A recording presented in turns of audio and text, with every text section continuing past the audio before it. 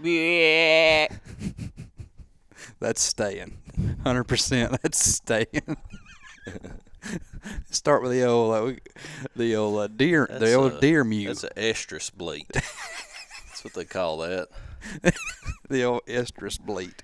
Yeah. Welcome back to another City of Hope Church podcast, everybody. Exciting. We are at the end of our book, Clay. This is part 2 of Cultural Renewal. We're going to be talking about pages 235 through 252. And before we get going, I do want to say this as we wrap up our podcast series with the small groups and with the book.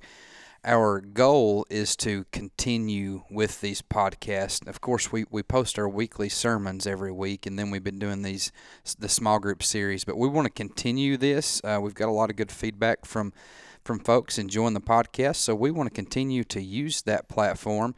And if you have topics that you'd like to hear about, questions, don't hesitate to let us know. You can send us a message via Facebook or Instagram. You can email us, and Jeremy at cityofhopechurch.org, Clay at cityofhopechurch.org. You can email questions, topics, things you want to hear about there. And so, yeah, we're going to continue with these podcasts in the future. So, yeah, before we get started with this particular chapter, the end of this chapter, what's your thoughts on the book, oh buddy? Hey, what are you thinking about it?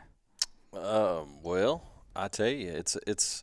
I think both of these books that we've went through is very good content. I think that they have laid out some excellent groundwork for kingdom values. What it literally means to know the gospel and live the gospel, and then understand, the way of Jesus and how that impacts us and forms us as human beings and as a body in society. And then ultimately, we're at the point here where it should flow out to transform the world around us. Yeah, So yeah, it's really good stuff. It's laid out very well. It's very practical. It talks about some very deep things, but it leaves you feeling empowered. I feel like so. So yeah, let's just dive right into it. I'm going to read the first paragraph from this chapter because I think it's or from this section of the chapter. The invitation to make and restore culture so that everything in heaven and on earth brings glory to God is an invitation reserved for is not an invitation reserved for the few or the powerful. All of us are created in God's image, and every Christian has been given back her job to rule over and steward the earth. Once we understand that our calling as Christians is to join Jesus in renewing and restoring culture, the natural question is to ask, how can I participate? And it begins here with talking about Ephesians 2:10. We are all God's workmanship, created in Christ Jesus to do good works, which God prepared in advance for us to do. And so, yeah, we all ask that question, how do we participate in this? yeah, God's obviously designed us, just like He says we are created in Christ Jesus.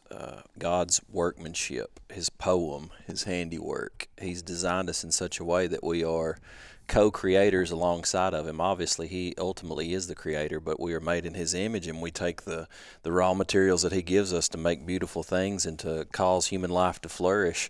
And one of the beautiful things about that is that He's designed us all differently, so that with our gift sets, or the way that we live and work in the world, like there's so many things that I cannot do. There's a couple of things that I can, but then I get to receive the gifts that other people have that I can't do. And when we work together, I mean, it really brings glory to God and causes us to rejoice, not just in what God can use us in, but what God is using in the others around us. Mm-hmm. So there are good works that He's designed and created for us to do, but it talks about one of the primary ways that He uses us and that we live out our discipleship is in the workplace, because, as He says, you're going to spend more time with the people in your workplace than with your very own children, your spouse, or your friends. Yeah, I think that's something we probably know, but like to read that and really understand, like you're spending more time in your workplace than with your own family. That's pretty heavy. And it gets the best of your life. I mean, that's one of the things, like a lot of women nowadays, my wife included, they and it's because I think vocationally, as he'll talk about later, women feel um, a strong desire within to be a homemaker and to be a Mm-hmm. mother and a nurturer. And so when they're giving all their time to work, they feel that. They say that out of their mouth. I give all the best of my time and energy to this workplace Yeah. as opposed to my children and my home and my family, or my, or ministry or whatever. And they kind of feel a discrepancy there. And I think sometimes Christians can get a little bit discouraged because they see a separation between their workplace and ministry. Mm-hmm. And I think there's something to be said about all that, and they talk about that in here a little bit. But obviously you have to consider that, because everybody is looking for meaningful work. When Yeah. people are unemployed or they're underemployed, that underemployed thing is interesting, because honestly, most of my life I've felt underemployed. I've always sort of felt like what I do, I'm not reaching, you know what I'm saying, my Mm-hmm. maximum potential, Yeah. and things like that is but deep down it just sort of points to the fact that we want meaningful work. We want to feel productive in society. God has designed us in such a way where we offer something, we bring something to the table. And when you feel that, you feel more content, you feel more fulfilled in life, because you feel like you're producing something of value Yeah. for other people to reap the benefits from. Yeah. Yeah. I think something that really just, and it's something that I've known for a while, but I think a lot of people, and what we naturally tend to do is we separate our lives into categories.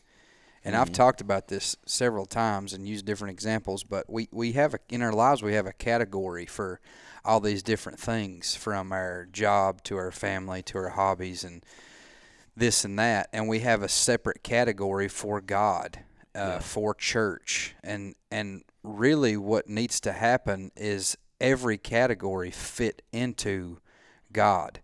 And as a Christian, especially, and he'll go on to talk about, and we'll read some things, but I think people sometimes feel so disconnected because they do have those categories, and when you realize that no matter what you do as a Christian, if you're looking at it from the standpoint of, and I really love what he says right here. Let me read this. I'm gonna jump ahead for just a second, but he says Christians are meant to have a conscious filter which seeks first the kingdom of God.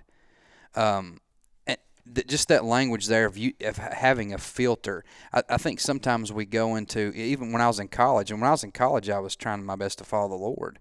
But it was still as if I was thinking about, what kind of job is going to give me the most money. And, it's like the American dream kind of mindset where I wasn't filtering my decisions on the basis of how is this going to go towards what God is calling me to Yeah. for the kingdom. Yeah. It was not about that. And so when we're seeking all those things first and we just have God in this category of our lives, I mean, inevitably we're going to feel, I think, discontentment and just kind of like we're not being. But when you, regardless of what it is, if you say, okay, I really feel God leading me into this direction. Maybe you're not making the most money. Maybe it is a type of work that it doesn't Yeah. seem, it's not highly elevated or this or that. But when you can lay down at night and you have a sense of peace and stability, in the sense that, I really feel like I'm at where God wants me and I'm doing what He's equipped me to do. I mean, that's powerful. Yeah. And I think there's always a battle with that. I think, Paul writes that to Timothy about contentment, because he's pastoring a church in Ephesus, and that's difficult because, when God, so my plans were to go to law school and become an attorney, and I thought, well, I'll make pretty decent money like my dad did doing that. And then the Lord saved me, set me free, delivered me, and a strong calling came upon my life that it was undeniable. Mm-hmm. And then throughout my life and on this journey, I have never been able to get away from that calling, and it's actually caused me to have to turn down things that would lead me into greater money, greater career, whatever, several times. And I'd like to be able to tell you that I just have always had the purest heart and that didn't aggravate me, but it has aggravated me over Sure. because I've had, but at the end of the day, there is a peace because the Lord will constantly remind me, son, this is your calling and you're working for a reward that you may not fully see in this life. And ultimately, that money is deceitful. And even though sometimes it can be a great blessing, it's not what you think it is, and it's not going to give you what you think it will give you. And I will supply all of your need according to my riches and glory. So I have to constantly be reminded of that in order to pursue calling over certain things that continually pull at me. And that's one of the things that he lays out here. Is that there are three words that tend to be used interchangeably that shouldn't be: vocation, career, and job.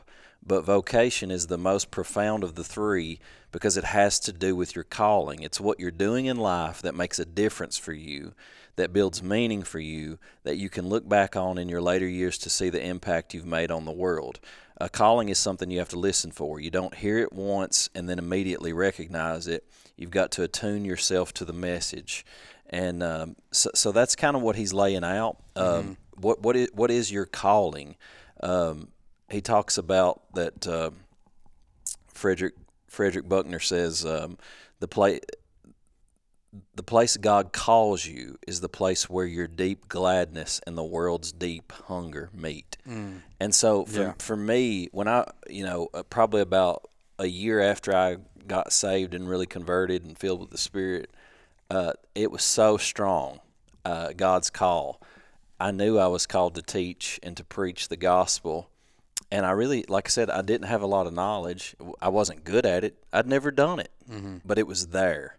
It was very strong, and I knew it. And the Lord had given me some vision behind it. He had a dream that confirmed it. He had a lady that come up to me when I was dealing with it to prophesy over me that concerning it. So it was solidified and confirmed.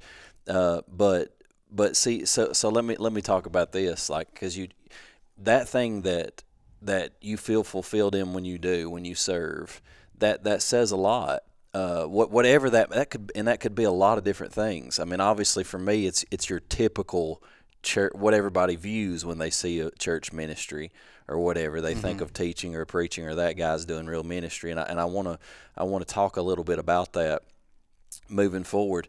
But like, let me say this. So when I got into like full-time church ministry, as you would say, or pastoral ministry, there's a lot of things that you do in it that you don't realize you're going to do, that you're just like, no, I ain't actually called to this. This isn't.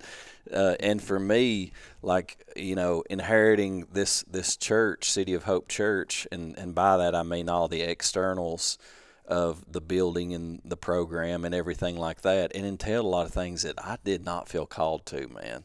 I didn't feel called to getting on a roof regularly and patching it and and fixing leaks, fixing leaks and running cords and just doing all this stuff and building stuff. Like, I did not feel called to any of that. It's not.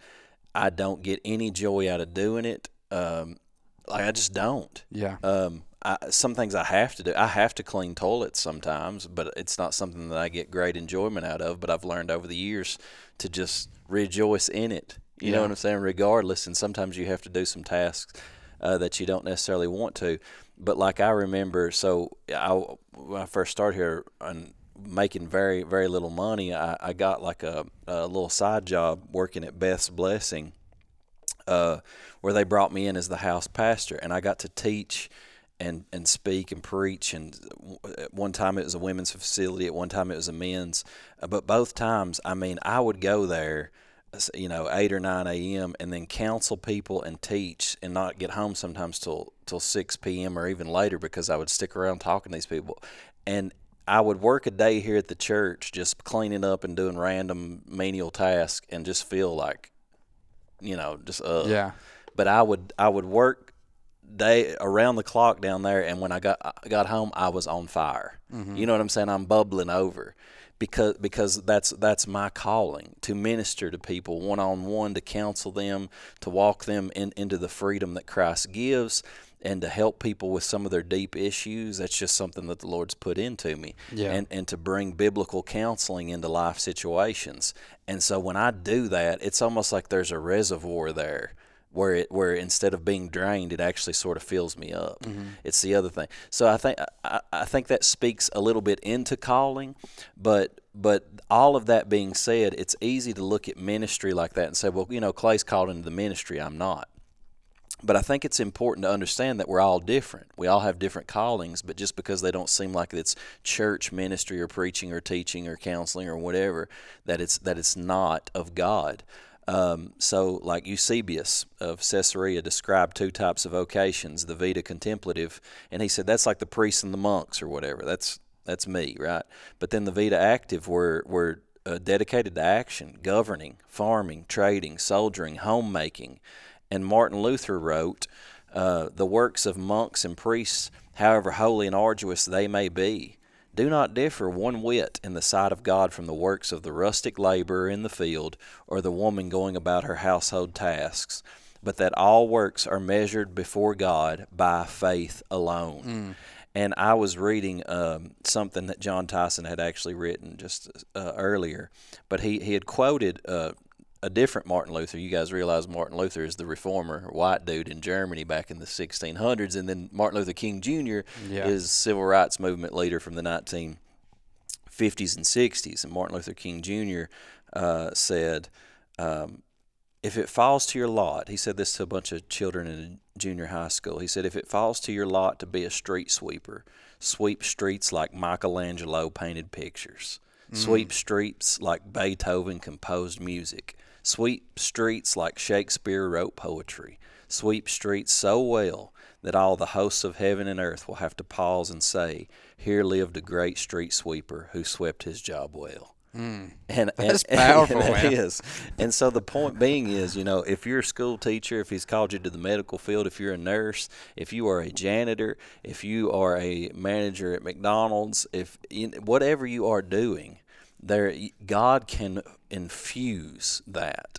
But he has a calling in your life within that realm and within that dimension where you can minister the gospel to those people, but the service that you have on a daily basis, you can do it unto the glory of God and do it well. Yeah. And angels take notice. God takes notice.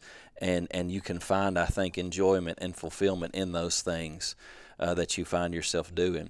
And we don't want to separate this sacred from the secular. We need people in all these places in the world, whether it's in education or government or just in random jobs. If you're waiting tables in a restaurant, whatever it is that you're doing, you want to do that to the glory of God and understand that there's often calling in those very things. And that's how culture's changed. It is everybody realizing that, Right. and it speaks to, like we were saying too. We're a body, and we're all different, and even talking about this building, for example, there's guys that are here. Shout out to Oshib Centers, and that it's up here all the time, and they find a lot of and speaking life into things, and they love that type of work and being involved. Yeah, I'd get aggravated at stuff, and Shib would just be over here smiling about it. Because he enjoys doing those things. And shout out again to Ryan Gay, who comes in here, and I talked to him on the phone because he came in and installed some what are the partitions in the bathroom. Yeah. And that's not an easy job. That's not something that I look at and think, oh, that'll be enjoyable and easy. Yeah. And he did it, and it took him several nights to do. And I think he got some buddies from his small group to Brian help him. came down and helped, and maybe some others. But he, when I talked to him about it, I'm like, dude, we probably need to pay you for that. That's heavy. He's like, no, man, that's my offering. You know what I'm saying? He feels like that's his gift, and it is his gift. It is his gift. It is his ministry. It is his calling, and it's even deeper than that. He has more gifts, and he ministers the gospel in different ways. But man, he has that on his life, and I can't do those. I can't serve that way. Yeah. But he feel, you know what I'm saying? He senses God in that when he does those things, and so I think everybody has to find that. And so speaking on that, how would you because I think when it comes to like the something I always wrestle with like growing up was like the will of God and Hmm. your calling, and like how, I guess practically speaking, like how does a person go about like finding, like maybe you're in a position where it's like, okay, yeah, I'm trying to use my position right now, even though maybe I don't like where I work, or I'd like to eventually do something different. Like how do you get to a place where you're like, that become, I guess your calling becomes, because I think even me, like we've had this conversation even a couple weeks ago, I think my own calling here is like still being refined in ways. Yeah. Like there's things I feel extremely confident about, like the Project Hope videos, for example, the testimony stuff. Like I have Yeah. a lot of vision about that stuff. I feel really fulfilled in doing it. I feel called to do that. But Yeah. there's also like, I guess because the will of God ultimately, in terms of us being, Christians, and the very things we're talking about, representing God to the world, and sharing the gospel with people. That's like a big, even, Cole that spoke at youth last night talked about like macro and micro plans for your life that Yeah. God would have. Then there's big picture stuff that may be the same for all of us in terms of reaching people for the Lord. But when you get down to the details, it's going to look It's different in specific. every person's life. Yeah. So maybe like talk about how you come to find that. So yeah, I think it.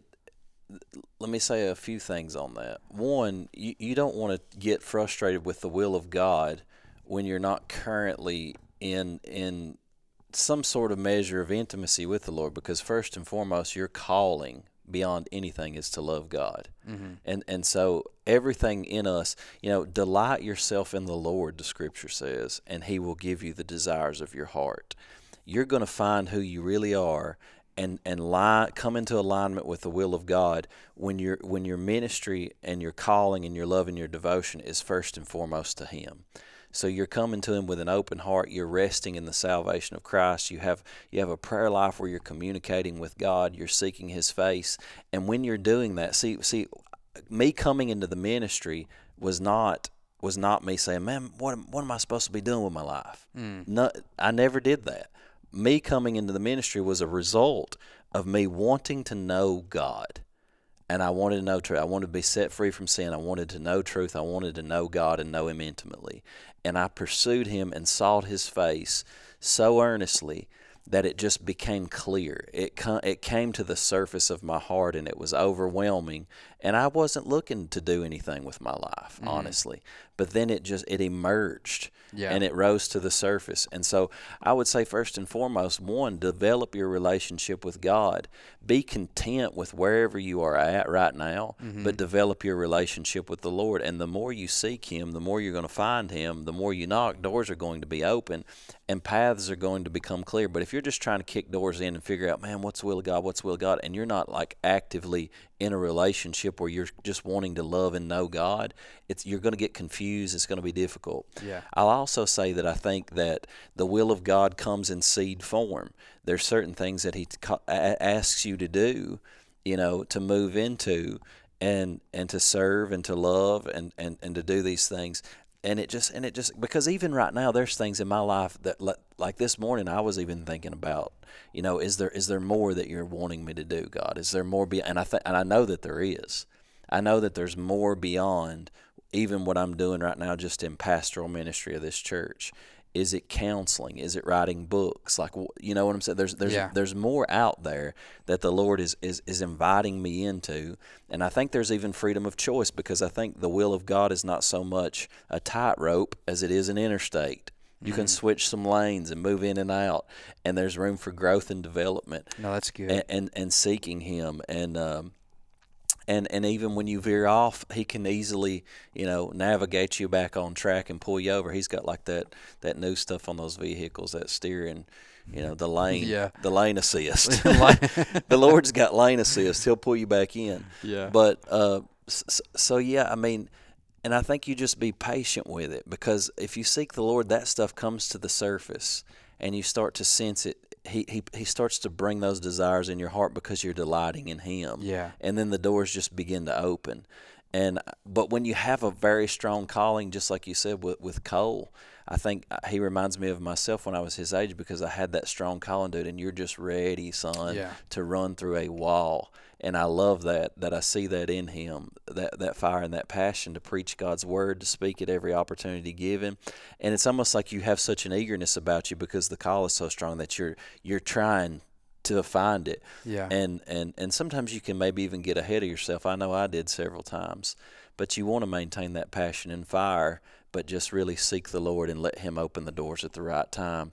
If you're in a job that you think, man, this stinks, well, one, let God refine your character in that. Yeah. Like learn to practice contentment and love people and be a joyful person even when your job situation isn't ideal, because it may never be. Yeah. But what's more important is your character and you reflecting the image of God in a place that you don't like Yeah. than you just having a job that you love. Yeah. Because, I mean, people throughout history, I mean, Paul, I doubt, really liked his situation in his circumstances, Yeah. but he showed love in darkness. He was light in darkness. So God may have you at a difficult place for this season, one, for the refining of your character, but two, for the light that you shine into other people's hearts in that place. Mm-hmm. So I said a lot. Did I answer the Yeah. question? Yeah, you did. I think so perfectly. Yeah, because I mean, and that's what I'll say. Like, I think my journey was more like the seed form you talked about, Mm-hmm. and looking back on it, it was like, because at first I never had that real strong sense like you just talked about, like, oh, you got to do this, and I was just like on fire for that one thing. Yeah. For me, it was a little bit different. It was more like it was a path. So at first, I really feel led into teaching and kids and that kind of ministry, and really felt confident that I was going to be doing that. Even got my principalship and done those things. But as time progressed, things began to happen where the Lord was showing me that it was never about a position. That it Right. was always about this process of the Lord just opening these different doors, and now I'm in this position here at the church now, and that through my relationship with God and seeking Him, it was a natural path that began to develop, Yes. and it was something I couldn't look back on and just like pray in, oh, now I found this. It was something that I had to live through things in order for where I'm at now to develop and in order for me to grow into it. Yeah. And that's the thing. No matter what your position, there's going to be positives and negatives in terms of the position itself. Yeah. Just like you said, it's not fun to have to clean up toilets and stuff, but that's it's a part of it. And There's it's a part of personal formation. Yeah. Every day can't just be sunshine and rainbows. yes, and just walking on clouds and immense joy. You have to learn to find joy in the mundane Yeah. and the things that you don't like to do, Yeah. and the things that are a little bit uncomfortable. Because if you just run from those things all the time, you'll never have the rigor and the work ethic that it takes to actually move forward and progress. Mm-hmm. And that's difficult. I'm not saying that I don't have the greatest attitude all the time about everything that comes, but I am growing, and the Holy Spirit does continually teach me these Yeah. things and talk to me about these things. Sure. And thank God for that, because I'm a big work in progress. Yeah, we all are. But yeah, I think just moving on, talking about that. So from that place, we start to talk about cultural influence, and because what we do on a daily basis, we're looking for cultural renewal. And so wherever we find ourselves in, how we act and how we live in the world is going to have cultural influence. But so there's a guy, James Davison Hunter, wrote a book called To Change the World, and he suggests that American evangelicals tend toward three false starts. And so basically he says the first false start is cultural renewal by means of evangelism alone. So basically we can just go out, share the gospel with people, try to get them saved, and that'll change culture. And he says that's good, obviously. We want to do that. That's a big aspect of what the church is, but it's not everything. it's not everything for Yeah. cultural renewal. Secondly, we can legislate the kingdom of God by electing enough Christians into positions of authority, and then morality can be enforced and the people will change. Yeah. And even though it is good to engage in politics and get people that have godly principles and moral values in office and get legislation that moves that direction, absolutely. It's still not everything, and it won't necessarily change and transform culture.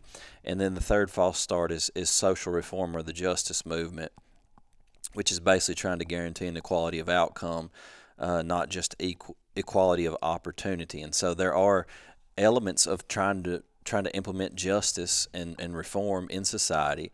But again, what he's getting to is that none of these three tactics can change the world because flawed presuppositions underlie their strategies. The foremost error, Hunter says, is the idea that the essence of culture is found in the hearts and minds of individuals. And he starts to talk about institutions. So the point that he ends up making is that the only way to bring about cultural renewal really is by groups of people living in cities on purpose with shared vision and framework of what the world should be like, and actively working in overlapping networks of rich relationships. And so, and he calls it the creative minority. But he's saying you've got to get into the world, so to speak. Like Yeah. you've got to take root in the educational systems, in government, in media, in all the world, and not just be people that go to church and then try to go door to door and evangelize people or get people elected to office. No, you have to live a transformed life and be scattered like seed into all the world, into every vector of society, like we said, in order to impact, because they talked about the 7 different dimensions, where there is, it can be entertainment, it can be education, it can be government, whatever area in the healthcare system. Like, people need to be scattered throughout, but they need to be intricately connected to one another, saying we are going to live the values of Jesus, practicing the way of Jesus, living like Jesus lived, together corporately but scattered into these different areas of society. To bring transformation to culture all around. And so that's why when you think about, like, people like, for example, they're good people, but Mennonites or different people that practice this deep separation from the world itself. You don't want to conform to the world, but you're in the world but not of it. Yeah. So you're getting into these places that form and transform culture. Right now the elites honestly are shaping culture through the educational systems. We need people there. You know what I'm saying? Okay, within government, yes, we need people there. We need people that are willing to raise our children and be outliers in the public educational systems, and all of those things. So he goes on. He's talking about, like, he even mentions basically different groups. So he says, you may ask, isn't Christians purposefully living together in cities in order to exert cultural influence coercive? Like, aren't we, like, we got a strategy here, we're trying to force people to believe like us, live like us, isn't that coercive? And he says, but no, look at other people. And I preached a message on homosexuality a little bit back, and I mentioned this book that he mentions about after the ball. But basically, the gay community made a decision, and they had a particular event in Washington, D.C. in 1990, and 170 gay activists came together and created a plan to influence popular culture. I read those points that they made in the sermon specifically. This is what we're going to do. This is how we're going to do it. Look at how they've influenced culture. Our culture has been radically transformed because they sat down with a vision and implemented it. And where they started those things in those cities, those communities have now actually been so transformed that they call them gay communities. Point being is, if they can do that so well, what can we do as Christian believers? If we had a plan, if we had a strategy, if we said we're going to live like this and we're going to try to implement this so that we actually transform culture and get people to live differently. Yeah. He said the Jewish community does the same thing. They work together and live near each other and work on shared things to preserve their culture and shape the larger culture. Immigrant communities move into a city together and work together to build networks, and they want to, and they cast their own cultural vision to the world around them to preserve their language and their culture. And you go to New York City, they have Chinatown. You know what I'm saying? It's down there because they all live together, and they try to maintain and preserve their culture. And in doing so, they have influence on the culture around them. So anyway, There's a quote here. In the first 3 centuries of the Christian church, Christians were not so haphazard in their strategy. These first disciples sought to bring the gospel into every sphere of their culture and every sector of their society. Tertullian famously wrote, "We are but of yesterday, and yet we have filled every place among you, cities, islands, fortresses, towns, marketplaces, the very camps, tribes, companies, palace, senate, and forum. We have left nothing to you but the temples of your gods." Every place was permeated with the good news of the gospel and the culture of the kingdom of God. So they spread. They became the leaven that leavened the whole lump. Yeah, I love that every place was permeated with the good news of the gospel and the culture of the kingdom of God. Yeah. And again, it just goes back to that whole thing of it just can't be Christians going to church and then going out and living like the rest of the world. We have to realize that we have a role to play, and we have to be connected and together and realize what influence. I mean, there's a big difference between, a Christian person being a teacher and going into the school and just going through the motions and doing their job versus a Christian teacher realizing that, hey, I have the ability to be a light and cause change in this place. Yeah. And you don't just go through the motions. Then you realize that, hey, I'm here for a reason. Right. Yes, there may be things that I don't like about, and that's with every position. And there's so many distractions. Satan easily distracts us with things, and we get offended or distracted, or we don't like our job or this or that, and we get we internalize everything and get so self-focused that we forget, no, who am I here for? Mm-hmm. I mean, maybe the Lord will move you out when He does, but until He does, what are you there for? Yeah. To be aggravated? I don't, you know what I'm saying? Yeah. And I'm speaking this to myself. Yeah. I've had to say that to myself here before in the position that I'm currently in, because you think, well, I'm not getting what I want. I'm not, you know what I'm saying? It's so easy. Yeah. But what am I here for? If God wanted to move me, He certainly could. Could it be that I've not learned a lesson in growth yet that I need to learn? Yeah. When you're in a place where the culture of that place and the atmosphere is a lot of negativity, it's not fun. And it can really affect you in a bad way. So it's important to we have to constantly revisit this stuff and remember who we are and what we're called to do, and like you said, be content and kind of really take advantage of every place that we're in.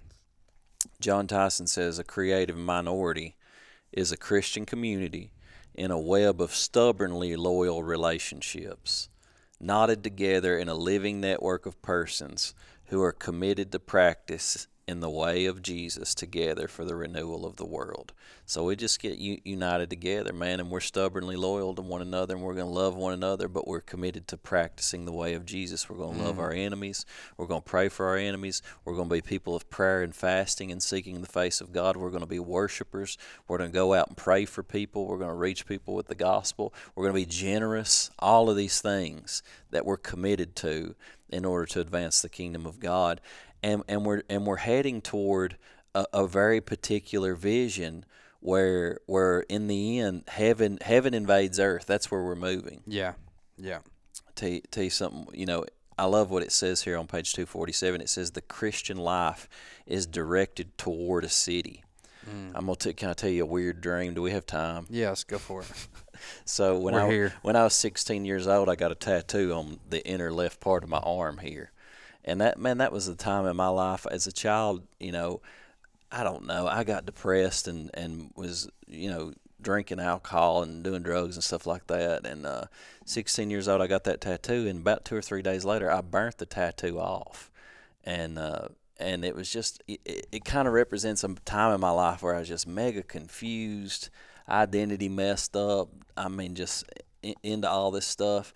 And I got that scar on my arm, and not long ago, I don't know, a few years ago, I had a very vivid dream that I was in a tattoo shop, and I looked at that scar, and as I looked at that scar, it was like I was talking to the tattoo artist, and I was basically saying, this sort of represents something in my life about my former life, and all of the things that I was that I no longer am because of what Jesus has done. And I'm telling him that, and I said, but I just don't. I want to get a tattoo over it. I said, but I just don't know what to get. And he said, well, of course you know what to get.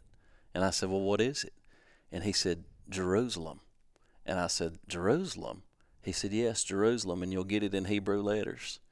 And I said, okay, that's what we'll do. And he tattooed Jerusalem right here on my arm. And when I woke up, it was almost like I had a revelation of Jerusalem. Now, I know what Jerusalem means. It means foundation of peace. But shalom is much more than just peace. It's that whole it is the vision that we're talking about. It's a renewed world in which there's no more suffering, no more crying, no more tears, and everything is completely renewed. And what God was trying to say is you're headed toward that city. Everything that was broken and burnt and destroyed and that represents depression and anxiety and fear of this world, like one day I'm coming and I'm putting a foundation of peace over all of that.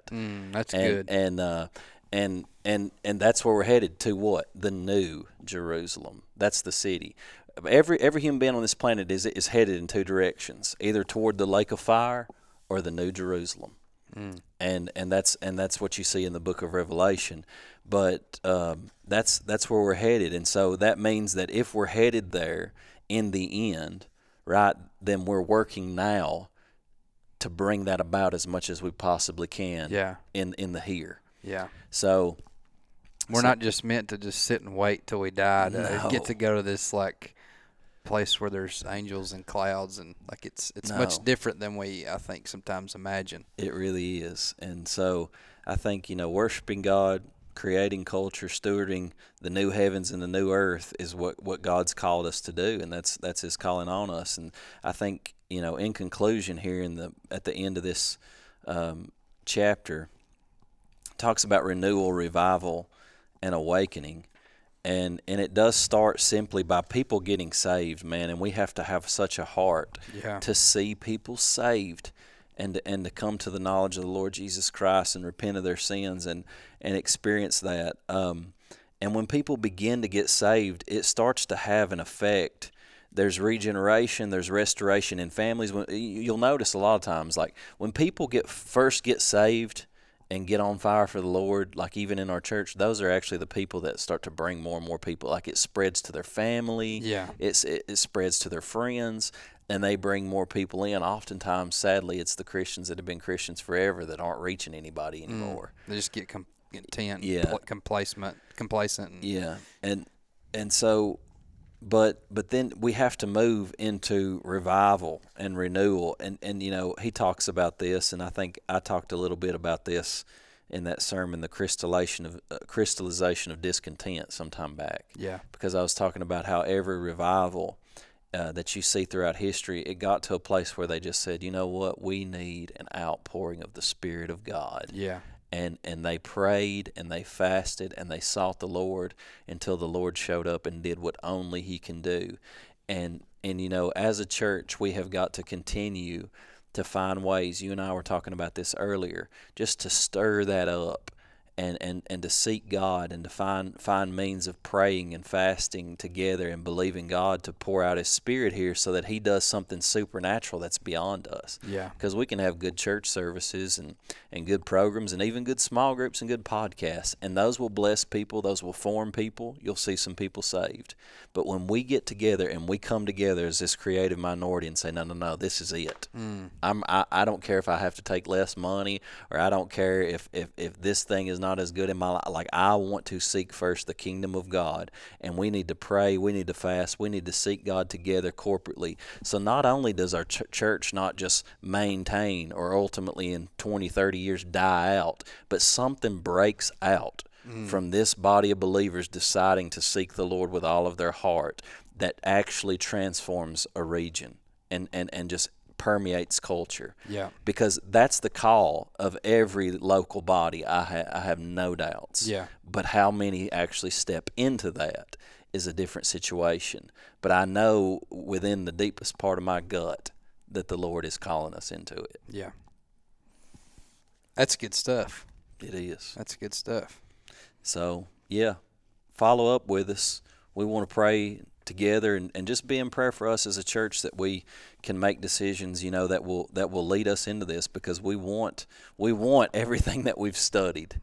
We want personal Yeah. formation. We want to practice the ways of Jesus, but we want to see spiritual renewal in people's lives and in families' lives. We want to see social renewal in relationships, and then we want to see it impact our city and see real transformation. We want to see the drug addict get set free. We want to see hundreds and thousands of people in our area that don't know Jesus come to know him, and it just actually impact the culture, the economy, what we do, the things we love, what people give their time and energy to. We want to see that happen. Amen. Amen. All righty, guys. Thank you so much for listening, and we'll talk to you on the next one.